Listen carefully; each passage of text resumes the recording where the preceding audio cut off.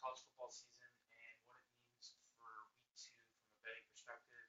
Also, update you guys and give you some of my early leanings for week two based on fading the steam moves during weeks one and two dating back to 2015. Talked about that on previous podcasts. And another update, our premium pick newsletter, which is in season five, has 3 out of 4 winning seasons.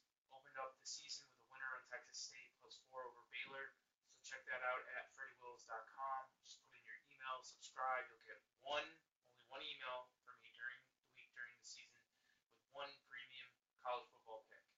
My free picks, head on over to freddywills.com, sign in, set up your profile to receive texts or emails for the free pick. Right now I have a NFL pickup, so make sure you go over to freddywills.com and grab that. My free picks over my career, 66 and 36 against the spread, dating back to 2009, plus 42.5% return on investment. I will link to that trend in the show notes. As always, transparency is my number one priority, which is why I release all my picks at kickoff on my website and Twitter. I also am monitored by the Sports Monitor of Oklahoma this season. Every year I'm monitored by a third party, and you can get that info at freddywills.com/records. If you want premium plays, especially my NFL play of the days, which have gone over 60% the last 3 seasons, my max play of the days, those are the 5% plays. 70 and 35 against the spread run since December of 2015. Visit freddywills.com. I'll also link to that trend in the show notes. Again, I can't guarantee I'm going to continue to win games on those plays like I have in the past, but I'll do my best. I certainly want to, since I put a lot of money on those games as well. So let's just kick it off, going over week one on some of the games. Boise State versus Central Florida. Obviously, I gave out a premium play on Boise State plus 7. Bought the half point up to 7. Central Florida honestly should have covered this game. If I'm being honest, if it wasn't for their pick 6 in the early first quarter when they were driving down with ease, Boise State was particularly lucky as they had 3 fumbles and they didn't lose any of them. They were actually dominated in this game, time of possession, and were outgained in the game 573 to 283. Yet they scored 31 points and only lose by 5. Boise State, a major favorite Friday night at home versus UTEP as a 26-point favorite. And, they have the Power 5 opponent, Oklahoma State, on deck.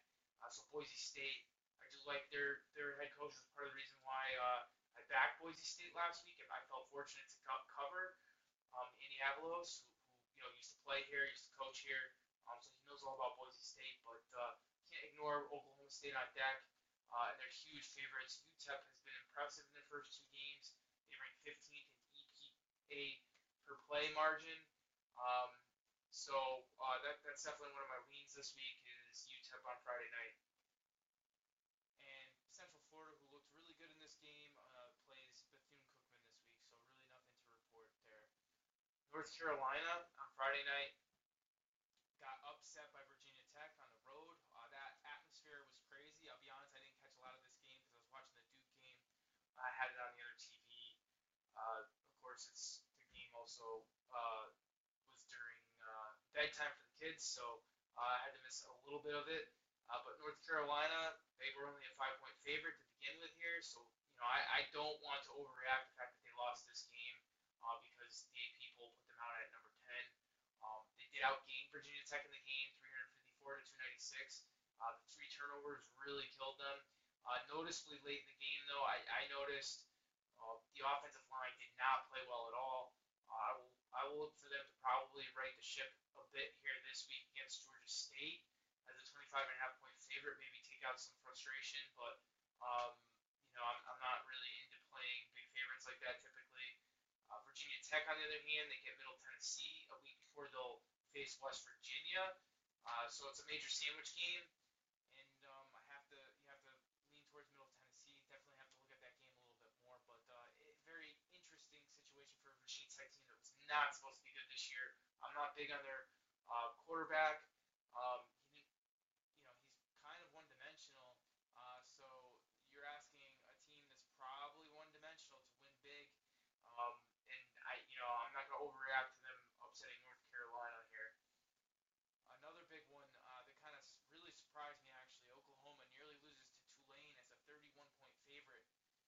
Oklahoma survived with a 55% post-game win expectancy, and they only enjoyed half a yard per play advantage in the game, um, and only a 45% success rate, which isn't typical of the Oklahoma offense. Spencer Rattler had a great game, but that will be the highlight is his 2 interceptions. So again, I don't want to overreact. I'm more concerned with Oklahoma's defense, which gave up 35 points here. I mean, we were told in the offseason, and I mean, we saw a little bit of it last year, that Oklahoma's defense has improved and it's completely better. Um, I'm not entirely sold on that. Oklahoma may find some line value in the future due to this result, but this week, of course, they play Morgan State, so there's really not an opportunity this week to back them unless you want to play them as a huge favorite, which might not be a bad idea. Wisconsin loses to Penn State. The story of this game, Wisconsin had 4 opportunities inside Penn State's 25. They got 0 points out of it. It was very evident to me that Graham Mertz struggled at quarterback for Wisconsin, and the data really backs that up. He had a negative .696 total passing EPA, well outside the top 100, and minus 12.5 points lost to turnovers and sacks. He's very good throwing the ball accurate in the 1 to 10 yard range, but no explosiveness. And he really didn't look like that 5-star quarterback that was supposed to take the next step this year. Penn State is in a major sandwich game this week against Ball State as a 23-point home favorite. The week before they play Auburn at home, so I think that they may use this as momentum, or they may look ahead to SEC Auburn. I mean, James Franklin's been known to run the score up against bad teams or teams that, but maybe not so much against Group of 5 opponents. So it's definitely worth a look. I know some Penn State fans, diehards, that are already playing Ball State, so I'm not going to blindly do that here just because they have Auburn on deck.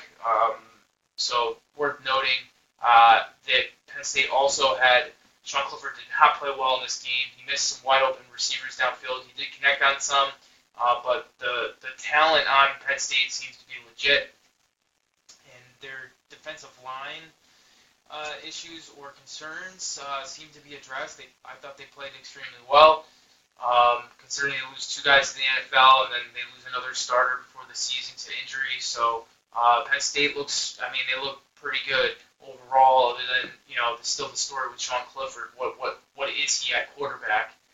So that's a big question. Texas here beats a ranked opponent. Texas debut with their new head coach, Sark, was great. They won. They easily covered the spread against a ranked Group of 5 team in Louisiana Lafayette, a Lafayette team who went on the road and beat Iowa State last year. They had pretty much everyone coming back. But this is just one game. Texas quarterback Hudson Card looked great at quarterback for Texas, but Lafayette still had 22 first downs in this game, and they were only negative 77 total yards in the 20-point loss. So I'm not going to overreact to Texas and say that Sark is going to do this amazing job better than Tom Herman. I mean, some of the talent's there, but I'm not going to overreact. Texas gets Arkansas this week, and they're a 7-point road favorite. Open up as a 4.5-point road favorite. So that's a 2.5 line move. We'll touch on that later in this podcast. Clemson versus Georgia. As many of you guys know, if you follow me on Twitter at Freddy Wills or any other social media, or you just look at my website for my record saver, I had Clemson -3 as my top play, 4% play. Clear loser. Unfortunately, the difference was Clemson was driving early in the second quarter and had a pick 6, which was a huge momentum shift in the game, a minimum of 10-point play for Georgia in the game as they returned it for a touchdown. But the story here, both defenses dominated in this game. Clemson's offensive line really looked bad as they continue their struggles of creating balance in the running game. I think that really does not help the Clemson quarterback, DJ, and I'm not even going to try to pronounce his last name. These two defenses will carry these two teams. I'm looking to fade Georgia when they play good defenses because I'm not sold on their quarterback, and same for Clemson. So I don't really think I learned a ton from that game. I think Clemson has a very easy schedule the rest of the way. I wouldn't be shocked to see them be tripped up again. and same with Georgia. So Iowa dominates Indiana in a top 25 battle. Iowa was up 31-3 at the half, and they honestly, I think they took the foot off the brake, foot off the gas in the second.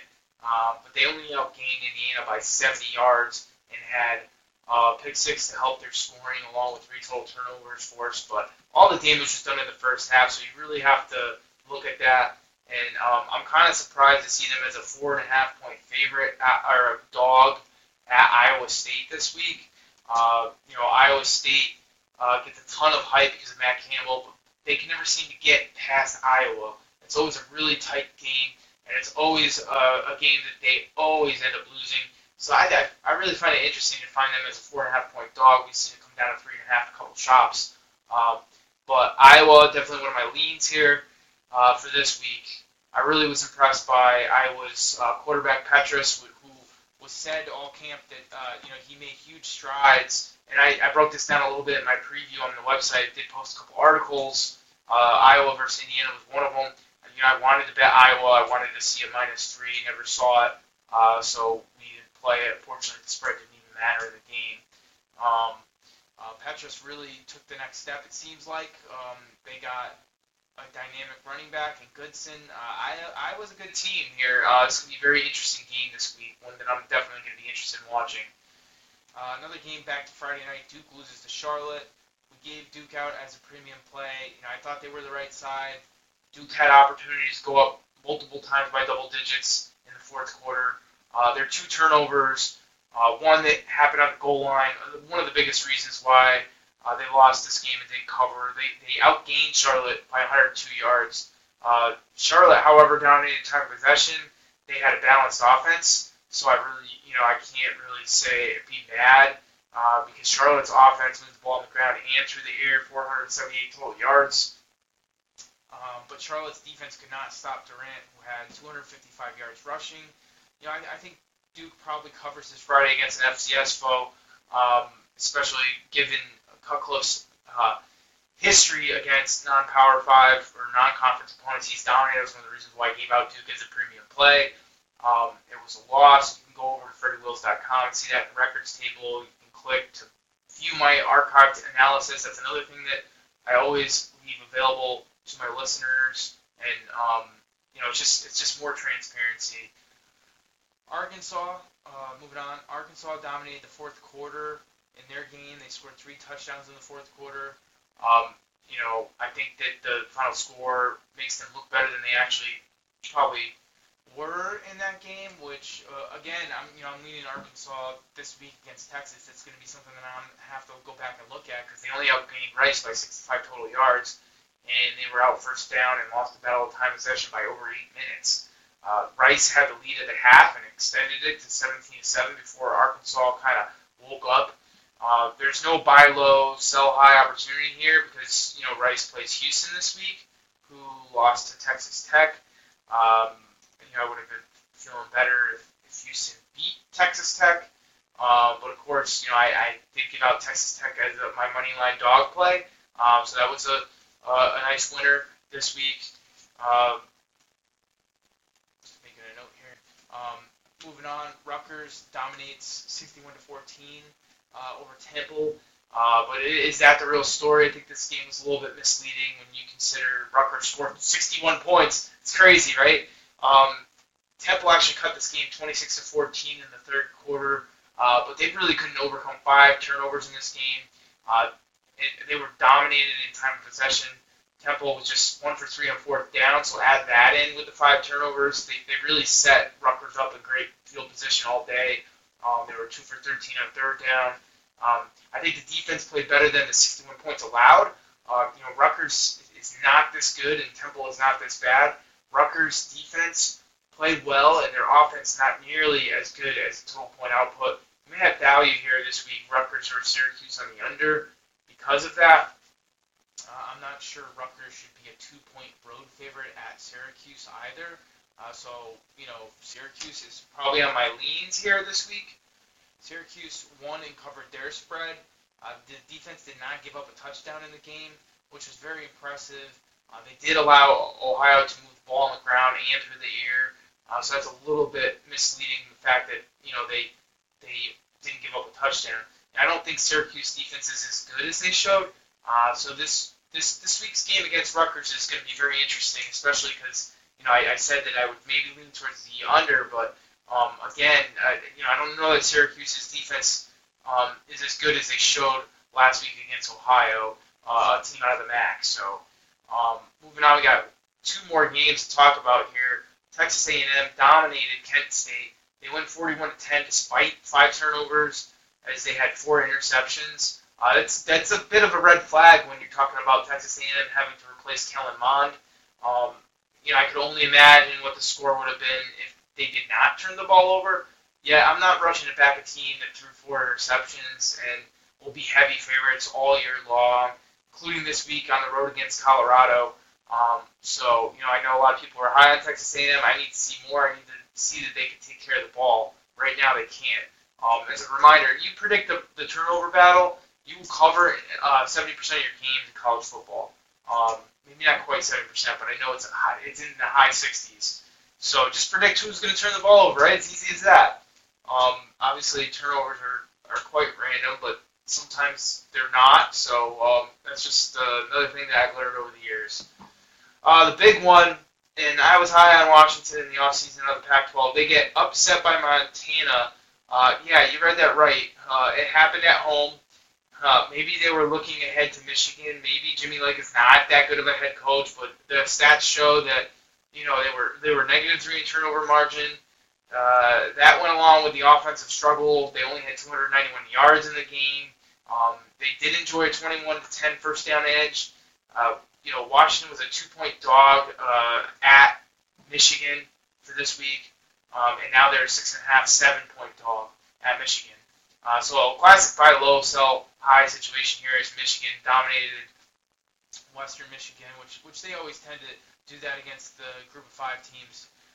Definitely going to be looking at Washington +7. Will I be able to pull the trigger? I'm really not sure. I'd love a +7.5, but the fact that Washington loses to FCS teams, see this every year. I don't know the exact stats. I'll try to find those for you guys. I link them in the show notes. But whenever you see these teams, Power 5 lose to an FCS team, they usually go on to have a winning season against the spread. And that's the reason why is because there's too much of an adjustment in the odds makers' power numbers, and Washington holds line value. Plus, the players, the team, the coach, it's a wake-up call. And they're back to the grind and giving up full effort. You don't think Washington is going to be motivated to play this week against Michigan? They also could have been looking ahead to Michigan. So a couple factors there, and I'm not going to overreact. I think you're getting a ton of line value here with Washington as a 7-point dog at Michigan. Again, Michigan, Jimmy Harbaugh hasn't been able to win these big games. Washington was ranked just this past week. They won't be this week, but if Jim Harbaugh loses this game, it's going to be pretty crazy because he has not been able to win the big game. So moving on to my week 2 leans. Again, I still don't know that we know a ton about these teams, so I find my leans in either misleading finals or just some of these line moves. I spoke in previous podcasts on week 1 and week 2 steam moves and fading them, backing them in the group of 5 or power 5. And here are some of the situations that impact this week. Group of 5 steam moves of 2 to 3.5 points for group of 5 as an away dog has gone 12 and 24 against the spread since 2015, including this year and last week where it went 1 and 4 against the spread. So I know that's a little confusing, so I'll give you a couple examples. 2 games that fall into this week is Toledo plus 18.5 against Notre Dame. At open it was plus 16. At open it was plus 18.5, and now it's down to plus 16.5. So this would say play Notre Dame minus 14.5. The other game is UAB, opened up as a 26.5 point, now down to 24.5. Unless it gets to 22.5, Georgia is the play. It almost seems, and the reason that is because if you're talking about moves of more than 4 points, it kind of goes in the other direction.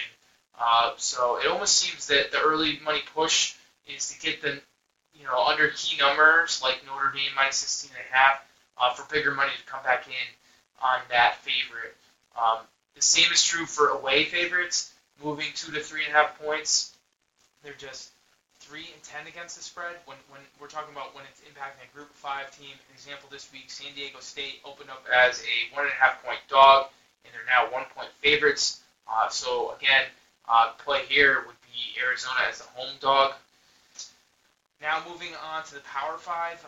This is steam moves involving any Power 5 team. They could be playing a Group of 5 team, just any steam moves involving a Power 5 team. And overall, if you just blindly fade those line moves of 2 to 3.5 points since 2015 during week 1 and week 2, you would go 74 and 49 against the spread. That includes 5 and 5 last week. Again, where you got to be careful is where the line moves more than 4 points. I think that's basically Vegas trying to, or the odds makers trying to adjust it for all the money coming in. They made a mistake in the line, so it moves more. Where if you see the 2 and 3.5 point moves, it's kind of legit. So fading those Power 5 team steam moves from 2 to 3.5 points as favorites is even better, 46 and 26 against the spread. And we have several this week. We have Eastern Michigan plus 24 to plus 26. So that play would be, and this is against Wisconsin, so the play would be on Eastern Michigan plus 26. Again, unless it gets into 28 and a half, where we're seeing more. And again, these are the games you have to play late. You can't really play them now because Wisconsin could go to 28 and a half, and you didn't get a good, you got a worse number, but also Wisconsin's probably the right play. Cal is another one against TCU, opened up as an 11.5 point dog, now, or a 9.5 dog, now plus 11.5. Tennessee plus 3.5 is a play. They opened up as plus 1 against Pitt at home. Oregon plus 14.5 from plus 12 at Ohio State. Again, I can easily see that one going to 16.5, 17, so I'll be keeping an eye on that one. But if we see it stay at around 14.5, go back to 14, Oregon might be the play there. Oregon, very similarly to Minnesota, is strong in the trenches. And Minnesota really played right with Ohio State. Arkansas, we talked about this game earlier, opened up as plus 4.5, now out to plus 7 versus Texas. Stanford, plus 13.5, now out to plus 17 versus USC. Maybe overreaction. USC covered against San Jose State, looks great doing it against a very good San Jose State team, and Stanford looks just absolutely miserable. That was my free pick last week, so I apologize for that. For those of you that followed, again, not typical for my free picks. Again, here's the catch: you have to play these late if you're going to blindly back them, which I don't recommend. This is just one way for me to get leads and line value early in the season. If the line moves 4+ points to favorites, they're actually 23 and 13 against the spread, which includes 18 and 9 at home. So again, for example, for Ohio State, which opened up as minus 12, has moved to 14 and a half. If they move to 16 and a half, 17, Ohio State is actually the play. The idea really is that there is a massive mistake in the opening number, and the books have no choice but to react and adjust throughout the week.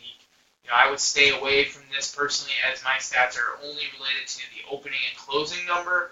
But one game fits this situation this week. It's South Carolina, which opened up as a plus 2 dog, and then now they're out to a 2.5 point favorite, which is a 4.5 point move. And it seems warranted, but again, that line could go back the other way. So again, it's really just a spot for me to take a step back, have these teams as leans, look into the numbers more and the teams and the players and the injuries and all that stuff. It gives you a way of narrowing down from looking at 60 to 70 games a week to maybe 10 or 20 and finding your best plays from those. That's kind of something that I've done over my career. I also have my algorithms that formulas that predict the outright winner of every game. That's how I find, and I've used this for 12 years. That's kind of how I find underdogs with value. So definitely part of my process. So again, make sure you check out FreddyWills.com, subscribe to that Premium Pick newsletter, and my free picks by signing in using your Twitter, your Amazon account. You can sign in with Google. You can sign in with a regular email address as well. Good luck in week 2. Again, I'll be putting out some more information on Instagram. I'll link my link tree in the description, so check that out as well. Thanks.